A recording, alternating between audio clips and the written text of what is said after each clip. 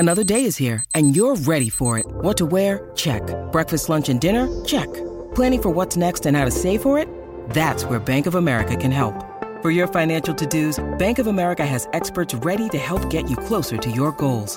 Get started at one of our local financial centers or 24/7 in our mobile banking app. Find a location near you at bankofamerica.com/talktous. What would you like the power to do? Mobile banking requires downloading the app and is only available for select devices. Message and data rates may apply. Bank of America N.A., member FDIC.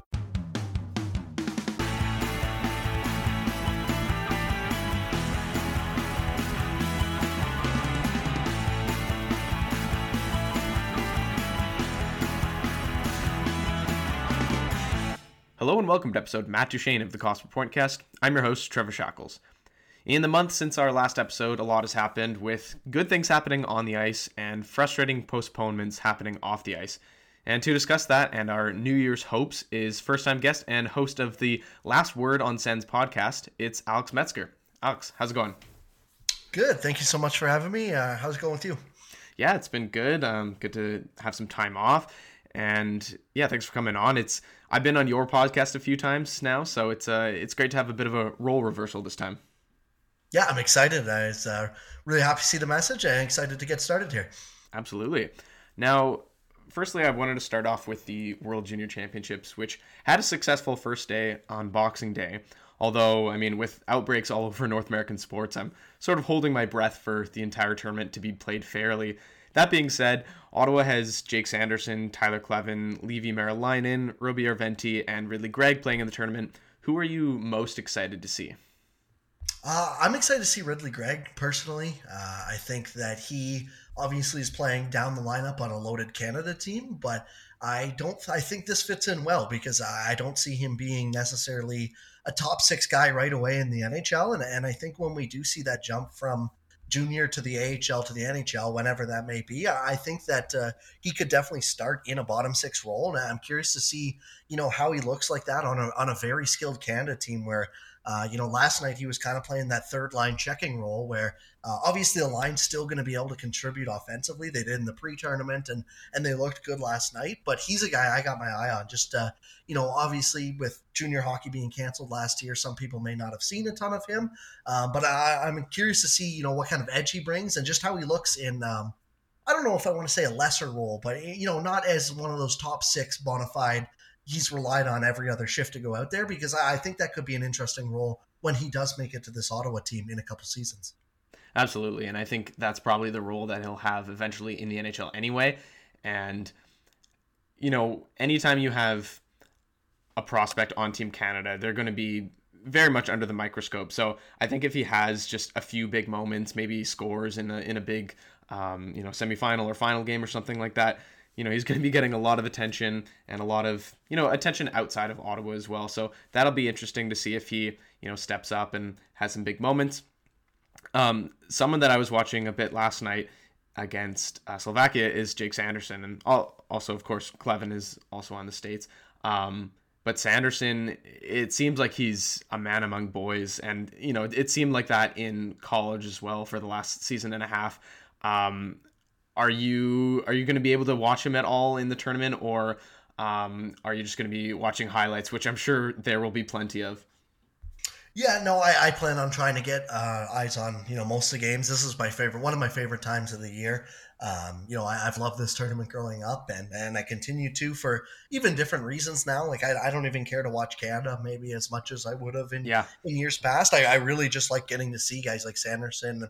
I'm interested to see how Kleven plays in his second World Juniors as well. And, Sanderson's one where it's like, even last year, he looked like he was just so good out there. And, I think coming off of the pick where we weren't sure what to make of it, or, some people weren't sure as what to make of it at number 5 at the time, this is starting to look like a steal. Like, even I think guys who weren't sure, scouts that weren't sure of the pick at the time are coming around and be like, yes, this guy is going to be very good. And he's very good right now. Watching him absolutely dominate the World Juniors is so much fun. We've seen it a couple times with Sens prospects. Thomas Chabot in 2016 comes to mind for me, where he just played like 30 minutes for that Canada team. And I would expect that same thing out of Sanderson here, where and like I don't know if you saw the pre-tournament game of his or not, but he just like effortlessly works the puck out of areas in the corner where it's like he's got two forecheckers on. He makes a simple move, slides by both of them, moves the puck up. It's so much fun to watch if you like the technical game of hockey. And yes, there will definitely be a lot of Jake Sanderson highlights this tournament, but if you can even watch the stuff that aren't highlights, it's a real treat to get to see. Yeah, and that's what's cool is that, going into the 2020 draft, he was touted as the best defensive defenseman, and yet we've seen his offensive side as well, just, from that game last night, and also just, the many games he's played in North Dakota. It seems like he's not just a, stay-at-home defenseman. He's actually a guy that can make an impact on both ends of the ice, so that is super exciting, and, we can get into him a bit more later at the end of the episode too, but I don't want to set my expectations too high, but it's hard not to, right? I mean, he just looks so incredible. But besides Greg and Sanderson, who are certainly the two most touted Senators prospects amongst the five, any thoughts in particular on Clevin, Merilainen, or Järventie? I'm interested to see what Järventie looks like. He apparently is just off the COVID list now. Yeah. Finland didn't really mention anything about that at the beginning of the tournament. He just wasn't really dressed for their pre-tournament game or game one, and they said it was not a healthy scratch. So that kind of, 2 and 2 together kind of leads to the Belleville COVID outbreak, and he was part of that. But it looks like he'll be ready to go for, I believe, today's game as we're recording this on Monday. So it sounds like he should be good to go in the rest of the tournament. I'm not too sure what to expect out of him if he's coming right off of a COVID outbreak. It's a little unfortunate for him, really, because, I think we've seen just in the past, even if you don't have symptoms, it's hard to get your legs right underneath you, when you've been just kind of sitting around for 10 to 14 days or whatever, quarantining, right? So I'm really interested to keep an eye on him, and obviously in net for the Finns there, Berlinen, he looked pretty good, I thought, in his opening game as well. I try not to take too much out of these tournaments. I think it's exciting to watch, but a big thing to remember is this is a 6 or 7 game sample. And for a lot of these guys, especially a guy like Ridly Greig, Team Canada is playing a lot inferior competition for half this tournament. Oh, yeah. And it's gotten a lot better over the past decade or so. Like you see, even last night, the Czechs really kept that game close for a while until they ran into penalty trouble. Whereas, a couple of years ago, it would have just been a slaughter from the opening puck drop. But at the same time, we've seen with other prospects, it was the Casey Middlestad comes to mind right off the bat, where, we've seen guys tear up this tournament and then struggle to make. Curtis Lazar is another great example, I think. So I try and keep, in mind that there's definitely stuff to take away, but, we don't want to come out of a 6 or 7 game sample where 3 or 4 of the games were against inferior competition being like, this guy is going to be an absolute stud right away at the NHL, even if some of the lesser known guys look pretty good. Absolutely, yeah. And you were mentioning before about just watching the tournament for, other countries. And it is funny because, I think growing up in elementary and high school, I certainly was rooting hard for Canada every time. And, since then it's just, I found it hard to be upset anytime Canada's losing or ends up losing. Like when Czechia, I guess, when they took the lead 3-1 last night, I was just sort of more intrigued. I was like, ooh, Canada's losing, right? So it's more just fun to watch, as you're saying. And it is cool that the 5 prospects that Ottawa have for this tournament, they're all pretty high picks. I guess Merilainen is the lowest and he's a 3rd rounder, but he's still pretty highly thought of amongst Senators fans. So it's, it's always fun. And I don't know if you have any predictions for the tournament. I don't really. Right off the bat, I'm going to say US goes for a repeat, but that is based in just gut reaction right now. I'm going to say Sweden wins it. They've had a real tough time medaling in the past couple of years, past decade or so. They don't have a goal. That's been Finland has 3, Canada has 3, and US has 3 over the past 9 years. I think Sweden only has 2 ever. Goals. Yeah, yes. And they don't even have they really struggle to get out of that quarterfinal, semifinal round. So I like the Sweden team this year, though. I'll say they go all the way. I'll say they beat Canada and US takes the bronze, but I think Russia took a bit of a step back. I don't think they really took their ideal team this year, but feels like the most wide open it's been in a little while in terms of the top 3 or 4. And Finland's got a good team too. You can never underestimate the Finns in an international tournament, right? Oh, never. They really up their game for these tournaments, which is nice. So anyway, it should be fun to watch. Hopefully, cross my fingers that this can go on without a hitch and no shutdowns and postponements and stuff. But Yeah. Absolutely. The other thing I want to mention is there's a ton of draft eligible prospects, it feels like this year too, compared to other years. So, if anyone's not sure if, it's not Canada playing or whatever, like the Slovaks, the Czechs, they both have a couple guys that are draft eligible and in the range that, Ottawa might be drafting this year in that, 5 to 10 range. Finland's got, guys like Brad Lambert as well on the team, who's his his stock has fallen since last year. So it's definitely a great tournament to check out, even if it's not Canada that you're watching. And one other name I gotta mention is Matvey Michkov for Russia. I mean, I think he's 2023 draft eligible. Yep. Incredibly tiny kid, but man, he's even doing well in the KHL, and is lighting up the junior league in Russia as well. He's something else. Yeah, and Connor Bedard is a 2023 draft eligible in Canada as well. So It's not too often you get one guy who's 2 years younger, but two in the same tournament, which is really cool to see. So yeah, there's a lot of young talent that should be here for a couple of years, and that's exciting to watch, I think, as well. Certainly. Now, coming back to the NHL roster, in the month since the last Cost Per Point guest episode, Ottawa really turned things around and were 5-2-1 in their last 8 games before the shutdown. And I guess they were on a 5-2-0 stretch because they lost, or no, I guess 5-1 stretch because they lost their last 2 games. And leading the way was the top of their roster, with guys like Brady Tkachuk, Josh Norris, Drake Batherson, Tim Stützle, Thomas Chabot, and Artem Zub. Those 6 really carried the team. And what can you say about how well their top guys are playing right now?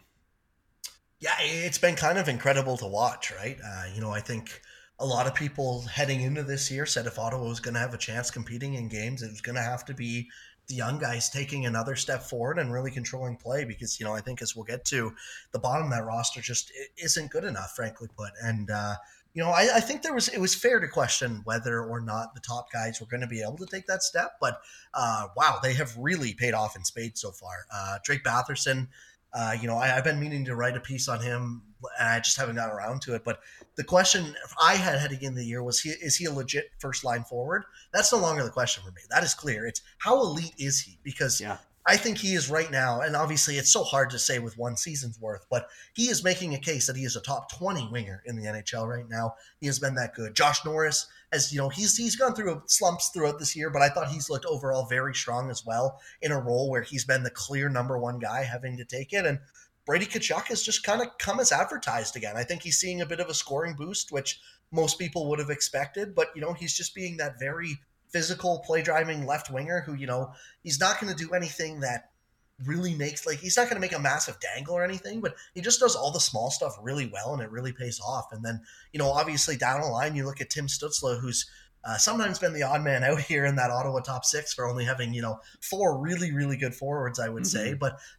he's really shown, I think, that he can play as well. And it'll be really interesting to see once they get a couple more good forwards up with them, what he can do. But I've been super impressed with, the top of this lineup as a whole. It feels like anytime they're winning, it's those guys dragging them to it. And I think that's what you want to see in a year like this, right? Like, I don't think it's unreasonable to say it's been a disappointing year overall. That start was really bad. Somehow they had a worse start than last year after 20 games.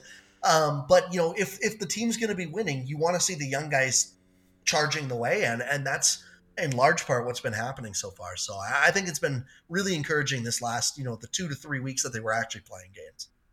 And I don't think we can say any proclamations about like the team as a whole just from that stretch, but as you mentioned, I mean, so many of these players have just had phenomenal stretches. And I just want to read for the listeners point totals from 5 of these guys that they had in a certain amount of games. So in 8 games, Batherson had 16 points. In 6 games, Chabot had 9. In 11 games, Norris had 12. In 5 games, Stützle had 6. And in 11 games, Tkachuk had 15. So all of those guys had over a point a game for, Stützle was only 5 games, but, Tkachuk, 15 points in 11 games. I don't remember a time, maybe like in Tkachuk's very first season, in the first like month or so, I think he was on a bit of a bender. So, but besides that, hadn't really been that elite offensively. And it's so nice to see that they can have some of this top end talent that can actually score some goals. And, they have a guy like Norris who looks like an elite goal scorer. He's on pace for over 40 goals, I believe, at this point, or maybe like exactly 40. And as you're mentioning with Batherson, a top 20 winger or something, I always laughed at the comparisons to, anytime there was a right winger that was promising, it was, oh, this guy could be the next Mark Stone, like Sokolov. Had some comparisons for that as well. And I still don't think it's fair because I don't think Batherson has the defensive component that Stone does.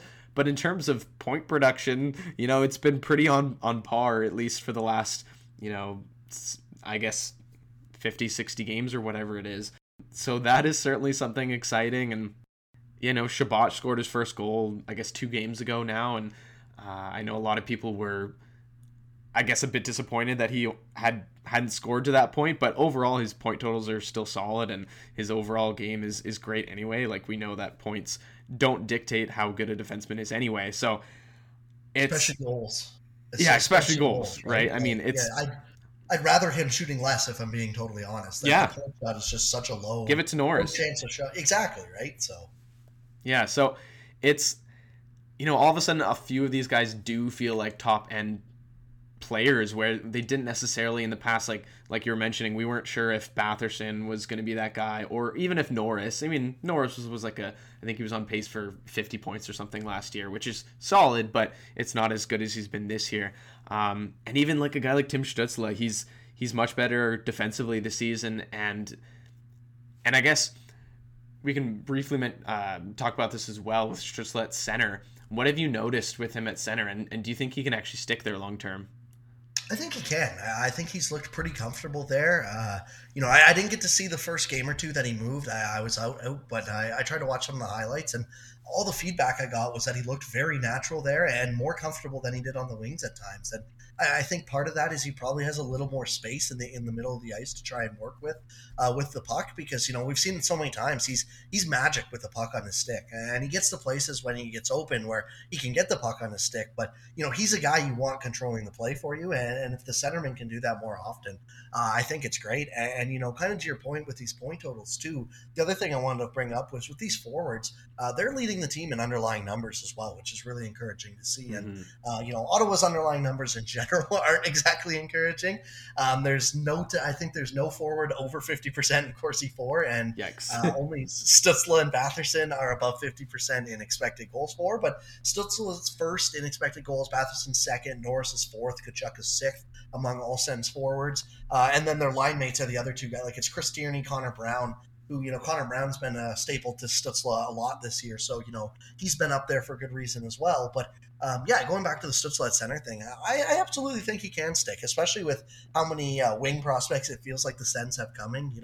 I don't know how you feel about Formenton. I think he's been, I don't want to say disappointing, but he's been a third liner this year, and he's been one of the few guys who I don't think has really taken the jump that maybe you were looking for this year. But there's still lots of names in the minors that are going to be ready when you hear maximum 2. I would not mind seeing Stützle get an extended look at center, and if you can get him a decent winger or two. And I find, even in free agency, finding a good winger is a lot easier than finding a good center, or cheaper than finding a good center, I should say.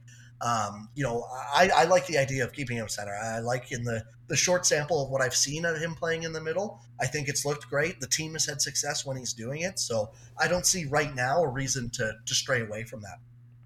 Yeah, and I think long term, it's much more intriguing having Norris, Stützle, and Pinto down the middle, where maybe Pinto is, maybe he's not like a third line center. Hopefully he's better than that, but if you're a really good team, you have better guys playing down in the lineup because you have too much talent, right? So it's not a bad thing to have him on that third line. And as you're mentioning, hopefully they can get better players to play with Stützle eventually as well. Or maybe Stützle overtakes Norris and becomes the first line center. So I think either one of those situations would be nice. But just... Yeah, go ahead. Right, and having too many centers is a good thing, because you can load them up on the wing for a shift or two as well, right? Like, I'm sure people don't care to hear about Toronto too much, but they like loading up that Matthews, Nylander, Tavares, or Matthews, Tavares, Marner for a shift or two here and there, and it's extremely effective. So if Ottawa can do something similar to that, I think that's just great for the on ice product. For sure, and I think overall I'd still like them to acquire another top-end talent, whether that be through the draft, which is the most likely, or somehow through a trade. Having said that, I am much more optimistic about this core that they have, just because they're showing that they can be top players at least. So if you're looking for some optimism from this season, that is certainly something. However, on the flip side of things, the depth of their roster is certainly, it's pretty terrible as always, and that's something that really crushes them, and it's crushed them for years. And I thought we could go through some of the lines just quickly. We don't have to talk about everyone for a long time, but go through some of the lines and pairings and talk about who's actually worth keeping beyond the next few months. So firstly, we briefly mentioned Alex Formenton and Connor Brown, but I'm assuming you'd still like to keep them here? Yeah, I think so. If someone's offering a haul for a player like Connor Brown, I would totally be open to moving him. He's not someone I think they need to actively shop, because he can slide down to your fourth line as you get better, and I would be totally okay with that. He's a little expensive beyond your fourth line, but that's the nice thing about having rookie contracts for the first 3 years or so, is that you don't need to worry about that salary cap. I would keep both of them. I know there's been talk about trading Formenton. If it was in a package to get one of those high-end guys, like you just said, that would be the case where I'd be very open to moving him. But just moving him for picks or whatever, I would rather not. I don't know. I'm in the middle with Formenton. I don't think I'm not as sold he has another level really left in his game. But that being said, if he's an effective penalty killer with a ton of speed who plays on your third line, maybe jumps up to your second line when needed, that's a very useful player to have. And that's someone who, as your team gets good, you're going to want up and down your lineup. He reminds me a lot of Andreas Athanasiou, who I think fits really well into his role in the Kings right now, on that kind of second/third line role where he can use his speed to be an issue, and then on the penalty kill as well. So yeah, I would definitely keep both of them, unless it's just a trade that you can't refuse, really. Like if someone's offering a first-round pick for Connor Brown, you go and take that every day.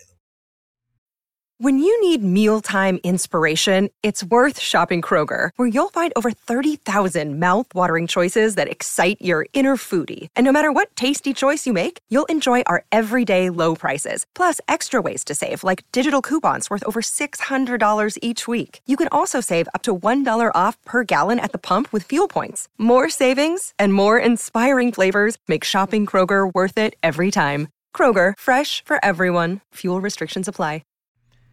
For sure, yeah. And I think with Formenton, he showed in the AHL that he really can score.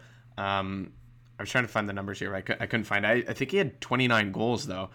So I don't know if he's necessarily going to even be like a 20-goal scorer in the NHL, but I do think he has that potential. We saw... I can't remember if it was last game or 2 games ago. I've lost track of time now, but... he recently scored on a breakaway, and it wasn't even that nice of a shot, but if he can just bury some more of those chances, that's easily 15 goals right there. So like you're saying, I think it'd be nice to have him just on the third line or something, but Brown as well, I think he's a good veteran to have. Moving to the third line, though, there's Zach Sanford, Dylan Gambrell, and Austin Watson. Are any of them worth keeping? No.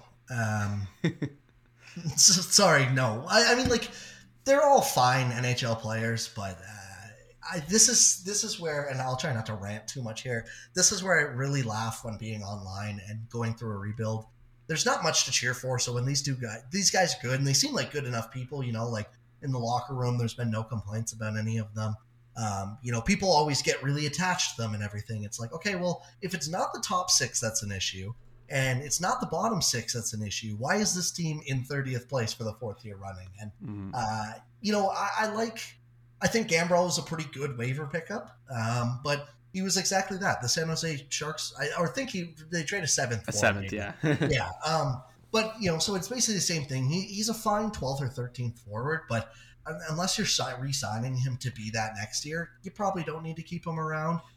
Sanford, same kind of thing. I've liked what he's brought to the bottom 6. If he's your 11th or 12th forward, I don't think it's too big of a deal. But, again, like if you get offered something at the deadline, probably take it unless it's a 7th round. Like if you get like a 3rd or a 4th offer, you're taking that for Zach Sanford, I think. Like you can find Zach Sanford in free agency, and Austin Watson as well. I think Watson's been better than I expected when they traded for him.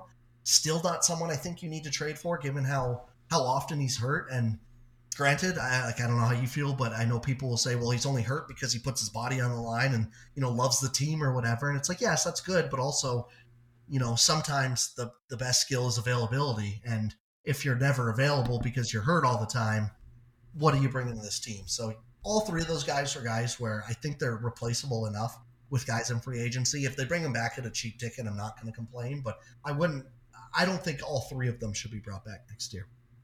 For sure. And the sad thing is that, Sanford was traded for Logan Brown, and not to bring up Logan Brown all the time, but I think they have the same amount of points.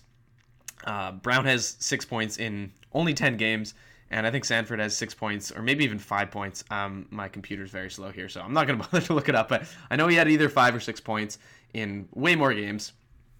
And yeah, with Watson, he's signed for another year, and I'm fine with keeping him around as a fourth liner. Like, he's not a long-term solution. And then Gabriel, same thing. Like, I'd be kind of surprised if they keep him next year, just because they essentially got him because they needed bodies. So nothing. Those three are the worst, like bottom three for all four Sens forwards this year. And Corsi for expected goals. So that probably tells you enough that it needs, especially as a third line. Yeah. I would say that should be more of a fourth line than anything, but they're not used like that either. Yeah, well, and who knows? I mean, I was just going off of TSN 1200's line, so perhaps they're actually the fourth. But anyway, fourth line listed was Nick Paul, Chris Tierney, and Tyler Ennis. I like Nick Paul. Again, it all really depends on the contract and what the alternatives are. I think out of those three, Nick Paul's the one I would want to keep the most. He's a very versatile forward. We've seen him play up on the second line this year. We've seen him play down on the fourth line. And he can kind of do it all effectively for a short stretch if you need him to. So he's definitely one I would keep. I know he's had a pretty disappointing season this year, to the point where I didn't even realize how bad his point totals were, but I'm just pulling them up right now real quick. He has 4 goals and 2 assists for 6 points in 28 games. I checked. Oof. Sanford has 7 points in 28 games. So if we're ripping on Sanford, I feel like I do need to point out that Nick Paul has struggled in the point department as well. But I thought last year we saw him kind of break out as well. So he's a guy that I wouldn't mind. And break out 20 points in 56 games. I think he's a 20 to 30 point guy. And if that's playing on your fourth line, there's nothing wrong with that. In my opinion, Chris Tierney's just a warm body. He's felt like that for the last year or two. So ever since he got traded here, really, I think this is probably his last year in Ottawa. I think he gets moved at the deadline for a mid to late round pick, and that's fine. He's been a useful enough player, but he's definitely not someone I think they need to really keep. And Tyler Ennis, I don't feel strongly one way or the other. I think he's a good 13th forward. Both times they've signed him, I really like the move of just picking him up for cheap. But again, I think there's plenty of Tyler Ennis's out there every offseason, so you don't need to make it a priority to go sign him. If you need some depth, he's a fine guy to have. Yeah, and what's interesting with Ennis is that he only has the 1 goal in 26 games, but he also has 11 assists. So 12 points in 26 games. That's not too bad at all. He's, what is he here? He's 7th on the team in scoring. And then, yeah, as you're saying with Tierney, warm body. Nick Paul, I think as long as people just don't expect him to be like a top 9 forward, like a guy who can play on the second and third line, he is certainly not that. Like you're saying with 6 points, he's certainly more of a fourth liner. And maybe if you need him to play in the third line sometimes, that's fine. But I still like him just on the fourth line, defensive role, penalty killer, that kind of thing. I think that's totally fine. And I do hope they keep him. He's a UFA in the summer, so I'd like for them to re-sign him as long as it's, not more than like $3 million or something. I don't think he's worth too much. But yeah, anything else to say about any of the depth forwards? Not really, other than I think even the guys that that we've mentioned we would keep in Nick Paul and guys like that. I think it's important to remember that, if better guys come around, take it. I know it's hard not to get attached to players as fans. That's just, what you're supposed to do. It's nothing wrong with that or anything, but this team has been, probably the worst team collectively over the past 4 years or so, I would imagine, if you put all the point totals together, right there with Buffalo and Detroit at least. There's a reason that they're bottom, and sometimes you got to move these players out. I just hope we see a bit of a change. I think we will. Just even with all the guys coming from Belleville that are going to push to make this lineup, I think it'll be a new look Senators team, next year, even maybe at the end of this year at some point. Yeah, definitely. And moving on to some of the defensemen, I guess we can start with some of the veteran defensemen. Guys like Nick Holden and Nikita Zaitsev. Either of them, are they worth keeping? I don't mind Nick Holden. Again, I think he's a fine 6/7 guy. He can play both sides. I haven't been thrilled with him, but I haven't been disappointed either. I thought, when they traded Dadonov, I couldn't believe they got off of that contract, got a player and a pick for it. So I think he's been fine. Again, he's a guy where if you move someone like Zaitsev, which I would actively be looking to get rid of. I don't know if anyone who follows me on Twitter probably knows my feelings on Nikita Zaitsev are pretty strong in one way, and that is that he is not a good hockey player. I don't mean to rip on the guy. I'm sure he's a good dude. He seems like a quiet guy in the locker room who just puts his head down and gets to work. But his work is not very good on the ice as a top four defenseman, and I would love to see him move down a little bit, if not just off this team. So Nikita Zaitsev is definitely someone I think they should move on from. Nick Holden seems like an okay placeholder if you're not sure that both JBD and Lassie Thompson are going to be ready for next year. Maybe you re-sign Nick Holden for one more year. He can play on the right side. It's a bit of a stopgap for one of those two guys. But yeah, I think if you have any chance of moving Nikita Zaitsev, I know people brought up a buyout a couple times this year. I don't know if that'll happen just with the financial situation of everything. But if there's any team that is even willing to just take the contract for free, or even if you took back a year of bad salary, kind of like Arizona did often, I found this year, you take that and run, because again, I'm trying not to rip on the guy too much, but he actively hurts his team in a top four role. I agreed on all fronts. I don't want to talk too much about it, just because I don't want to feel like we're piling on there, but could have said it any better myself. And how about guys like Victor Mete and Dylan Hetherington? Hetherington, he's like an eighth defenseman. God, I don't know. I haven't noticed him a lot when he's played, and I think that's probably the best thing you can say for a guy like him. He doesn't really have the skill to do much, so he just relies on the chip and go kind of plays, which is fine for the 5 games that you need him, but he shouldn't be a full-time staple in your defense core, I don't think either. So yeah, he's a guy where if they sign him to a 2-way deal again next year and he's their 8th defenseman or whatever, I'm not going to complain. If he's getting regular minutes somehow for this team into next season or even late this season, there's probably a bit of an issue. Victor Mete is a guy that I want to like, but man, he's had a disappointing year this year, eh? Yeah. I really, really, really liked what he brought at the end of last year when they waiver claimed him. I thought it was a smart pickup. He's not a big body, but he uses his body, gets into the play, is really aggressive, but not in a way of just taking off a dude's head or something like that. He's aggressive and he gets into his body, gets into the hard area, gets the puck and moves out. And then sure, he'll take a hit, but he's already got the puck out. This year, I just feel like there's been something missing. It feels like part of it, I think, is, again, his partner. He's played a lot with Zaitsev, and those two just don't work together. But he just feels like he's trying to, overcompensate almost and do way too much in the defensive zone, where he just gets himself way out of position. And just, I find he's running around way too much, where he didn't do that last year. So, Mete, I think it depends what the big plan is, because obviously Sanderson's going to need some ice time. Shabbat's on the left side. If you wanted to say get rid of Mete so Brandstrom has a fair shot at, say, the third pairing, I would be totally okay with that. That all just kind of relies on what they're doing with Brandstrom, because at this point, who knows, right? This organization has been up and down with him for years now. So, right, and we can get into Brandstrom in a second.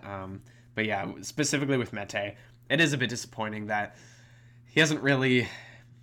He had a golden opportunity to essentially be a top 4 guy, if not, worst case scenario, a top 6 guy. And I don't think they did him any favors by, playing with Nikita Zaitsev, and pretty much any player he was playing with wasn't going to be good enough for him, I guess. So it's tough. I get it, but he definitely looked much better last season. And yeah, I guess if you have any specific thoughts on the last three guys, which are more prospects like JBD, Thompson, and Brannstrom, I'm assuming you wouldn't be advocating for just cutting these guys, so they're a bit different scenarios. But I don't know, any specific thoughts on either of them in terms of their long-term outlook, or whether they're going to be playing in more games the rest of the season? I would be surprised if one of JPD or Thompson weren't up for the rest of the season. And what I mean by that is, even if they think JBD needs to be sent down in a month, which I think he's been fine. I don't know about you. I think he's looked good out there. He's made some mistakes, but again, like any 21? Like anyone in the NHL is going to do that in their first year. It was kind of the same with Thompson. I didn't think Thompson was amazing, but I didn't think he was bad either. And that's a step up from a couple of the guys they have on this blue line. With Brannstrom, and I've said so many times that I just I try. It's the opposite of Zaitsev, really, where it's like I cannot wrap my head how he is not playing this year in the NHL. Like, it just, I can't believe he didn't play last year. I can't believe he didn't play the year before. Every time this guy's come up, he's looked like a good NHL player, and every time this team just goes, no, we're going to put another roadblock in the way. Whether that's sending him down the AHL because you forced him with Ron Hainsey, and he was playing pretty well with Ron Hainsey. Or then he finally gets back up, looks good again. He goes, no, we're going to bring in another veteran to block your way. And then, last year, him and Mete looked really good, alternating in that second and third pair, rolling at the end of the line, even in the first pair, because Thomas Chabot was out at times, So he stepped up. They go, no, we're going to bring in Michael Del Zotto, which does the exact same thing those two guys I completely forgot he even existed right this second. It's like, and again, Del Zotto seems like a great guy in the room, but for God's sakes, it's just part of the reason with Victor Mete, I think, that it hasn't worked out this year is that he's not really suited to be a defensive defenseman. And it kind of felt like that's what they wanted him to be with Chabot. Chabot's taken a lot of the minutes just doing everything. But then after that, with Del Zotto, he's not a defensive defenseman. So on the left side, you have Victor Mete, and they tried to force him into more of a defensive role. That's never really what he's been good at. He's been good at moving the puck, neutral zone, and into the offensive zone. Brannstrom's the same way, but I think Brannstrom's actually decent in the defensive zone. So the fact that he hasn't played it blows my mind. And, I try to stop myself from ranting about it too much, but I haven't in a while. So I'll get it out here because he is a good NHL defenseman. And I think at this point, if you want to argue with Sanderson coming, he's a trade chip, I would agree. But you need to build his value back up to where teams can see him being a top four defenseman, because sending him to the AHL and crushing his value at every possible moment, you can't then turn around and ask for a first-round pick or a top six forward for him as the centerpiece of your deal, Yeah, I don't know if he'd necessarily even get more than Logan Brown did last season, right? Because, I guess he's a year younger than Brown, so if they try to trade him in the summer, they'll be the same age when Brown was traded. So, yeah, maybe they're getting a third-round pick for him if they trade him or something. That's just not worth it. So I think long-term, it's tough to see him fitting in with DJ Smith because he's certainly not a DJ Smith kind of player. And it does help that it seems like Mete is going to be the odd man out, in the next few months or in the offseason. So there is a potential spot for him, even if it's just on the third pairing. But I don't like his long-term outlook, at least in Ottawa. As you're saying, I think he can be an NHL player. But it's tough for all the people who are short kings in the NHL like Brannstrom. But anyway, it is interesting when we're talking about all these depth players, and almost all of them we are saying that they are movable, except for the last few guys who are prospects that we're actually talking about. But the actual guys who've been around for a few seasons, there's not many of them that are worth keeping around. So if Ottawa's looking for where the problems are, that's problem number one. Now, we don't have to talk too long about this next topic, although I did want to briefly mention it, and that is the NHL players not going to the 2022 Olympics. Do you think it was the right call? And would you like to eventually see them go in 2026? I think it was the right call, with the new variant popping up here. Obviously, look how many games they've had to cancel. And God forbid anyone tests positive while over there and has to quarantine in China for 3, 4, 5 weeks. Like, that's what the reports were, or the rumors were. That would just kill your season if you had to sit over there for 4 or 5 weeks, So I definitely think it was the right call. It's disappointing. I like best on best hockey. I do want to see them go back. I would be an advocate of the World Cup starting up again and trying again. I really do think that there's a way to make the World Cup mean more than it did the first time, and I think the best way for that is make it so it's not so damn obvious. It's just about money. Last time it was very painfully obvious that the NHL was putting that together because they got the money from it. And I forget who I heard this from. It might have been on the radio, but the reason the Olympics work so well is because they have everyone sold that it's for the love of the game and it's all the countries coming together as one. Whereas in reality, the IOC makes billions of dollars off of this. They are filthy stinking rich. It's one of the most just grossest organizations, really, when you look into it. But that's a whole separate story. I think if the NHL really built a World Cup, and I didn't even mind the Team Europe and Team North America. I know some people thought they were gimmicky. If you want to get rid of them, that's fine. I really don't care. But they need to actually stick with it. You need to have it every 4 years, and you need to sell it as more than just a money grab in Toronto. Have it in Europe. Have it in Russia, have it in these European countries, so it actually feels like a world tournament, not just something you threw together in North America. So, it's unfortunate that they're not going to the Olympics. I think this is kind of the golden age too for, USA has a really good team. Sweden's got a pretty good team. I think this could be like the best Finland team we've seen in a very long time. And hell, even Russia, their forwards are stacked. They're really weak down the middle, but they have, Kaprizov, Kucherov, Panarin, Malkin, Ovechkin, obviously. Like there was just a bunch of teams that would have been really good. So it is disappointing they're not going, but I think it's absolutely the right call, just given how this season is going and what this new variant is looking like.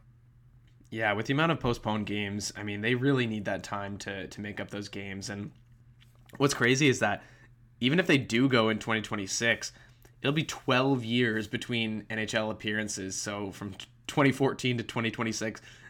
I mean, that's some guys' whole careers span that long, and they're a guy like Steven Stamkos. I'm pretty sure he never got to go because 2010 he wasn't selected. I think 2014 maybe he was injured or something, or just he broke his leg a week before it happened. Right.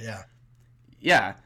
So this is a guy who is like a surefire Hall of Famer, yet is never going to get a chance to go to the Olympics. Like, he probably wouldn't be making it in 2026. So there's just some guys that it's really, really unfortunate because I know for a fact that a lot of them, growing up, dreamed about playing in the Olympics. I think every hockey player does, representing their country. So, yeah, I think if they do have some sort of World Cup of hockey, if it is consistent, I think I'd be fine with that. But yeah, you really need to build that up. You can't just have like these one-offs where I think they had one in 2004 or 2005 too, which, was fun, but you can't go like 11 years between appearances for it. So, it's too bad because international hockey really can be something great. And, we're getting to a stage where more countries can actually participate. You're seeing countries like Latvia and Austria, they're actually having some better players, Switzerland as well. And if you can get to a level where it's not just Canada, US, Russia, Sweden, Finland, like those 5, then, that would be fantastic.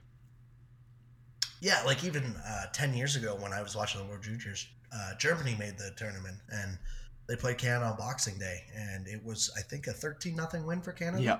That doesn't happen anymore, No. I think last year was a bit of a blow in the World Juniors, but that was because half the team had COVID. They were coming off a back-to-back and still played like, I think 30 minutes that night. But like even in an Olympic tournament this year, like they would have Stützle, Mortis-Seider, or Draisaitl. Like a team like Germany can actually give another team, some scares, and that's really nice. And international hockey is a lot of fun to watch. I think the reffing is 10 times better in international hockey than it is in the NHL, which is like the way they enforce the rules, the rule book, the way they call headshots, all that stuff is way better. Yeah. So, it's very disappointing. I get it. Like, it's not like this is the most important thing COVID has disrupted. There are a lot more serious things. So on that standpoint, I do get it. But yeah, I do hope that, they find a way to get some best on best hockey that actually means something. And, as to the World Cup, like, again, people say, well, it doesn't mean anything. The Olympics didn't mean, anything. The World Cup used to mean all of it back in the 80s. The Canada Cup, that used to be the biggest thing, right? So you just got to stick with it, build it up, maybe even make it every 3 years instead of 4. I don't know. Like, you just got to do something to make it obvious that, you care about the hockey and not just the money aspect of it. And I think, you would see some definite engagement in it from both players and fans. Yeah, agreed on all fronts there. Now, for our last segment, I want to do a bit of a Christmas/New Year's draft where we pick 3 wishes/presents, I guess, in 2022 that we're hoping for. Hopefully you've got a few things in mind, and I'll let you go first with the first overall pick here. So what is something that you're wishing for in 2022? Sounds good. Mine, the first one we've already kind of touched on at this episode, so I will try not to go too in deep with it, but it is less Zaitsev time on ice is the biggest thing I want to see in 2022. Interesting. I don't care if he's healthy scratched or not. I think that even playing him in a third pair role would do him and this team a lot of benefits. He is just not a good defensive player. He treats the puck like an active grenade, and he loses the man he's supposed to be taking quite often. That being said, I think at the end of last year in that shortened season, we saw a bit of a upside.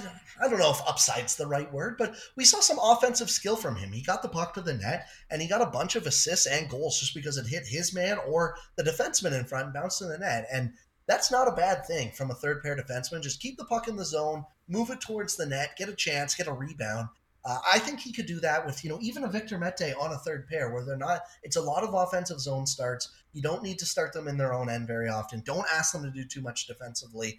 Get Zaitsev off the penalty kill. And for those people who are saying, well, he plays a lot of minutes, who are you going to replace it with? Artem Zub is one of the best defenders I've ever seen. He is one of the, actually best, in his own end. Just being able to strip pucks from people, know where he's supposed to go with the breakout pass. That all looks great. I already think JBD and Lassie Thompson look pretty good, and Nick Holden's not bad at that stuff either. So my first thing is less Zaitsev time on ice. I think it would benefit him and the team. I am certainly going to go a greedier route, and with my first selection and second selection overall, I'm going to say that Ottawa wins the lottery. I think they're due for it. They've never actually moved up in the lottery. I guess technically San Jose's pick moved from third to second, but it didn't really count because they had second and third overall, and then they ended up picking third and fifth. So I don't really count that. But yeah, I think whether they got Shane Wright or someone else, I think just getting that another one of those top guys is so crucial. Because, man, they really cannot afford to flub it with a guy, picking another like Tyler Boucher or something.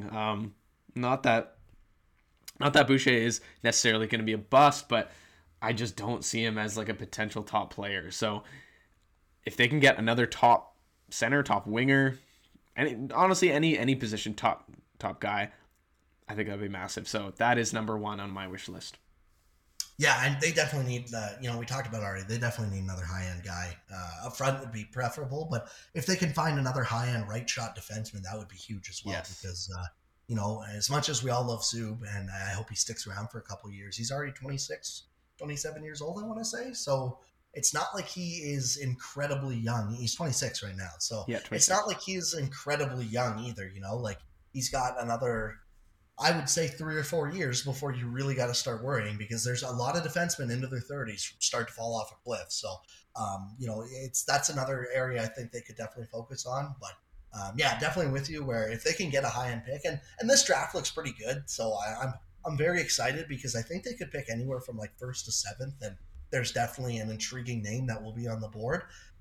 Whether they take that name, I'm not so sure because as you said, they kind of like to go off the board quite a bit. And sometimes it works out, and other times you pick a Tyler Boucher, which, yeah, he might work out, but to me, it reminds me a lot of, and again, I'm from the Toronto area, which is why I bring up the Leafs so much. The amount of people that loved that Frederick Gauthier pick a couple years ago back in like 2012, 2013, and they loved it because he's our future 4C, or our 4C of the future. It's like, if his upside is a 4C, most guys don't hit their upside. So if that is the peak of what you're expecting him to be, odds are he's a lot worse than that. And obviously Gauthier ended up playing maybe 100 NHL games doing absolutely nothing of consequence. So, I think that's a very fair one. Did you want to go with your second, or should I go?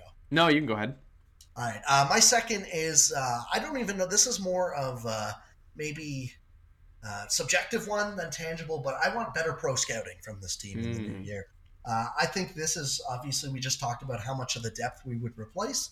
I think this is one of the biggest ways that they can make this team better quick, and that is just picking up better players that are not absolutely, I wouldn't say absolutely trash. That's a little mean. But stop picking up the Eric Goodbranson, stop picking up the Braden Coburn, stop picking up the Michael Del Zottos. Like, go out, if you're going to spend in free agency, go find a guy that actually makes a difference, you know? And I'm not saying go sign the Alex Pietrangelo of the class or whatever, but even, Mike Riley last year signed for, I think, 4x4 with Boston. Like, if Dylan DeMello, like the guys that they traded away, if you can go even re-dip on some of those guys or guys like that, that would make this team way better. If you just have an upgrade in the third line left wing, the fourth line right wing, and your second pair right defenseman or whatever, I think that goes a long way, just replacing some of the guys who, even if they're not like brutal, they're just replacement level players. Having above replacement level players will go a long way in helping this core 5 or 6 young guys on this team. And so better pro scouting is really what I want to see, because I've been extremely underwhelmed with a lot of their NHL acquisitions over the past couple of years. Mm-hmm. Yeah, that's a good one. I had one that was going to be like a bonus pick, was just sort of like front office shakeup. That's a good pick there. I can certainly agree with that.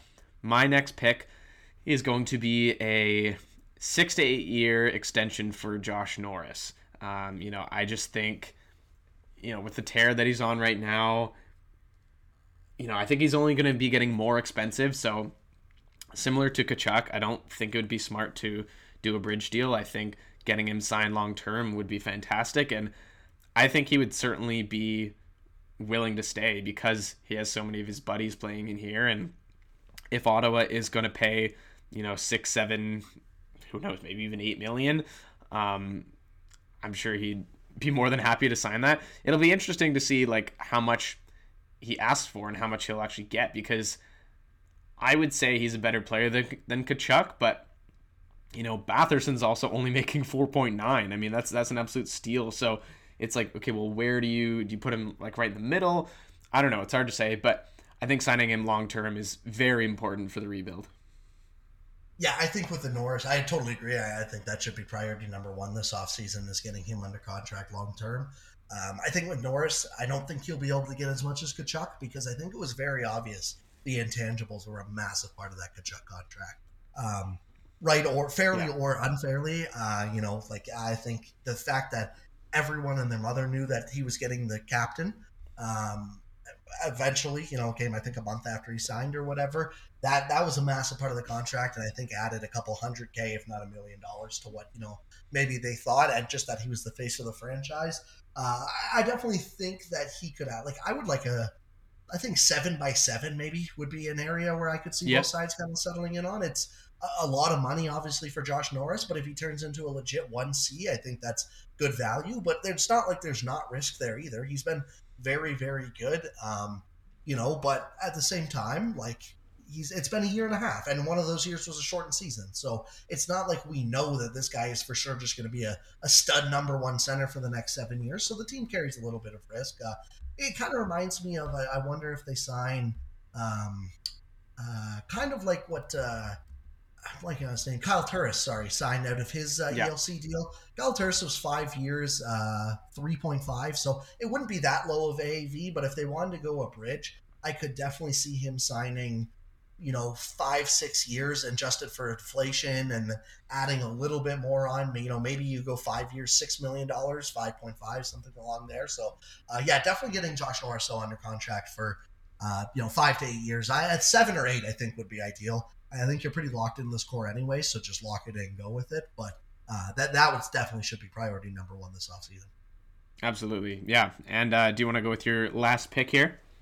Sure. I had two. I wasn't sure which one I'll go with, but I think, talking about keeping Stützle at center, I think I'm going to go with this one. And my wish is that in the offseason, they can find a way to sign Claude Giroux in free agency. There's been a lot of talk about this. I don't really know where it came from that he wants to go to Ottawa. Is he from here? I didn't really understand that. Well, he's from Hearst, right? Hearst, Ontario, I think. I think so.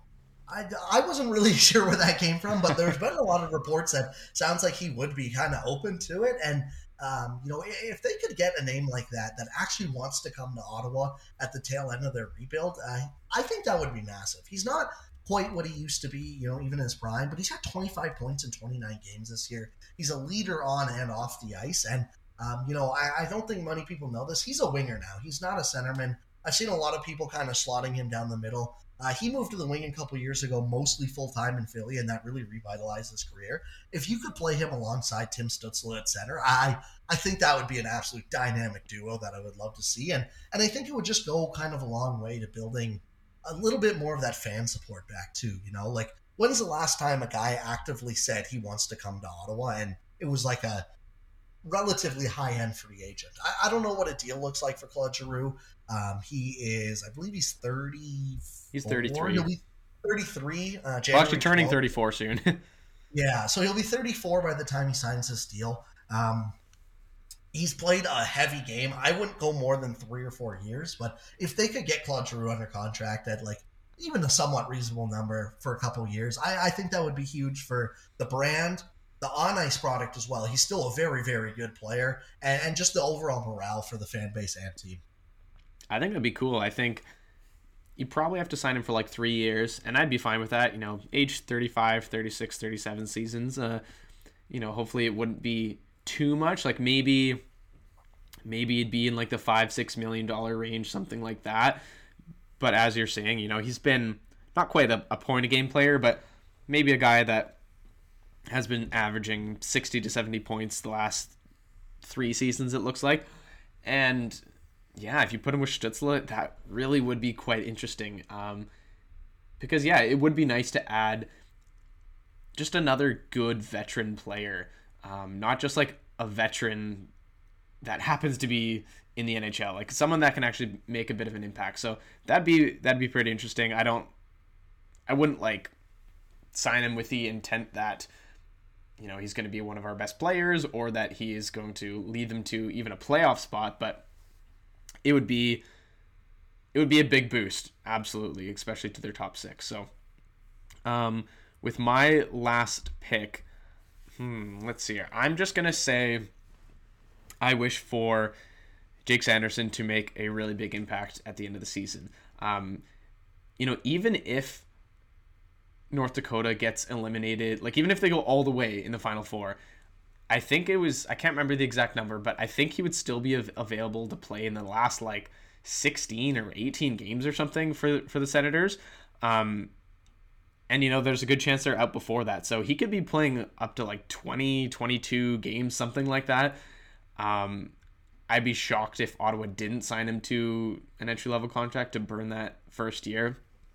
And like I was saying before, expectations are going to be really high, which is kind of too bad. It's going to be a lot of pressure on him, but I do think he can make that difference. And if he can have an impact of, you saw a guy like Cale Makar come in a couple years ago in Colorado, and all of a sudden he just transformed their D.